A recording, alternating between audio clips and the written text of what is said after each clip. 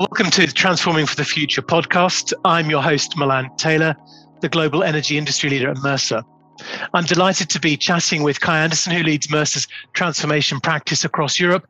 Hello, Kai. Hey, Milan. Great to be here with you. Yeah, really looking forward to this conversation.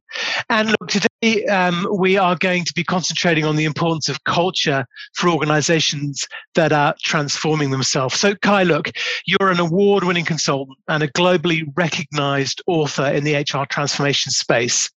Why is culture important for any organizations in transformation right now?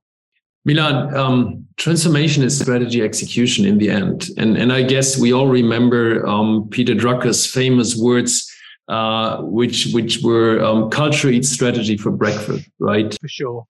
And we see from our last year's talent trends, for example, 65% of business leaders recognize that culture is more important for performance than an organization's strategy or operating model. That's 65%. So, and there is another word out, which is like culture is the new structure, right? So we believe that culture is one of the most important levers you have in transforming an organization, and managing, transforming culture is, only possible with the people in your organization. Kai, culture can be challenging for large organizations to fully understand, let alone change. What's your advice for energy firms that are looking to change their culture as they shape and reform themselves? Yeah, Milan, as we all know, changing culture is a long distance run and not a sprint. So we need to acknowledge that, but on the other hand, we need to acknowledge the fact that the industry is changing at fast pace. Yeah. So that is crucial. So there needs to be a highly committed and determined leadership on top of the organization to foster that change. And of course, we need middle management, right, to make the changes to the behaviors that we want to see, right? So that is crucial here. And we need to call out the things that need to shift. And that is, of course, when we talk like about coming from command and control towards more trust and empowerment, that is something which is crucial. These are the things that need to change, and others, we need to preserve, like the entire safety culture, which is, which has been built over decades in the industry, which is something that will remain strong in the future. So making leaders, managers aware of the things that need to change, aware of the things that we need to preserve, and then make sure that they get into a dialogue with, the organization, with employees, with inappropriate behavior. So Kai, could you give us some examples of where you're seeing organizations making these culture changes? What are the things that are really making an impact and driving it forward for those clients that you're working with? Milan, that's first of all calling out the things that need to change. And here we're talking mindset on the one hand, we're talking behavior on the other hand. And calling out appropriate behavior is something that is very powerful in an organizational, in a transformational exercise. And to really then follow up on these changes with regard to behavior, we need feedback instruments, we need feedback mechanisms. We have heavy things like 360 degrees feedbacks. We have lighter things like one-to-one feedbacks. We change the way performance is managed in organizations. So all of that is meant to foster behavior that is appropriate towards taking ownership on the one hand and empowering on the other hand. And that empowerment kind of thing is out there for a while, right?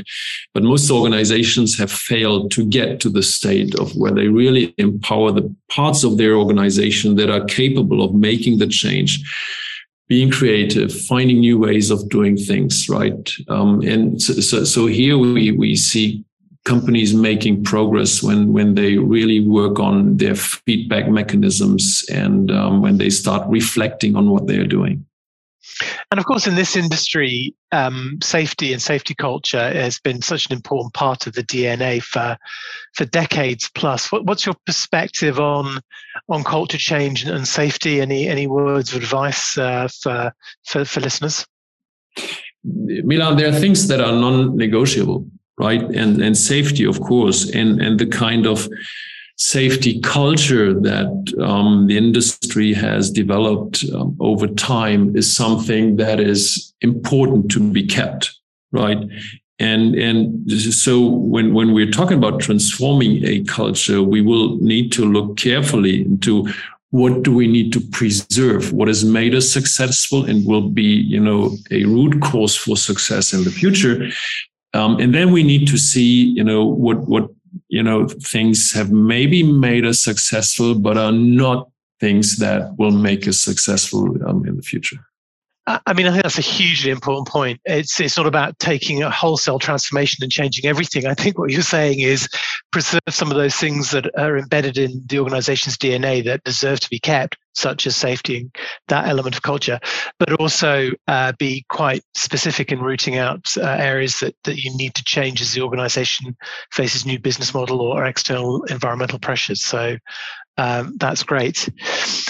Look, it takes, I think, a long time for culture to change. How do organizations know when they're actually moving the needle? What does success look like? I'm sure it comes in different guises. Yeah, maybe let's have a word on time anyway, because I think it is an important aspect of also when we look at the energy sector, right, where decisions have been made, for a horizon of decades rather than years. Yep. Right? So I think there's a cultural disposition, I would say, that is part of, something we need to look at, right? So when we want to create new solutions, when we want to change the business model, when we want to get into, greener energy, we probably need to speed up, right? And that kind of speed, that acceleration is something which also has a cultural angle, right? So we need to make clear that people understand that there is the time we had in the past, right, will need to be squeezed into shorter periods of times for decision making. And then, of course, we're talking a lot about, new era culture, these kind of things. We need to see if we're on the right path and maybe steer against that. So that is something which will be probably part of the exercises in most organizations in the energy sector. And does Mercer have a cultural transformation model that helps organizations understand where they are in that journey? Yes, of course, Milan, and we wouldn't start with that, right? So, frankly, in transformation, we would start with what we call the embark phase, which is we create a target picture of the future state, which would be true for both, let's say, the operating model, which would be true for the culture, and also like the workforce, the big levers we're using. Yeah, so, that first phase would be what we call a North Star exercise to jointly dream the future. When we have that, we would use that for activating each and everybody in the organization working towards that desired future state. Then there is the moment of truth, right? And that is what we're referring to, which is, we have to make sure we understand where we are, and we have to understand the obstacles, the barriers. Edgar Schein calls that the artifacts, right? And it is striking that 67% of leaders today say we're working on our culture. And here's the but: less than 50%, 46% of employees, right, don't see it. And that is something, which is then coming together when we talk about what is holding us back, right? That is what is tangible artifacts, what is holding us back from behaving like the way we want to behave.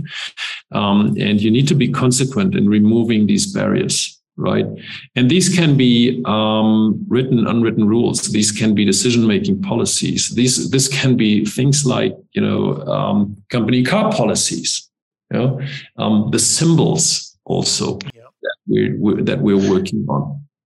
You're describing organizations having to be very disciplined, it seems to me, in order to really move the needle in an agile way to change their cultures. It's no longer a slow process, and they've got to be very intentional by all accounts.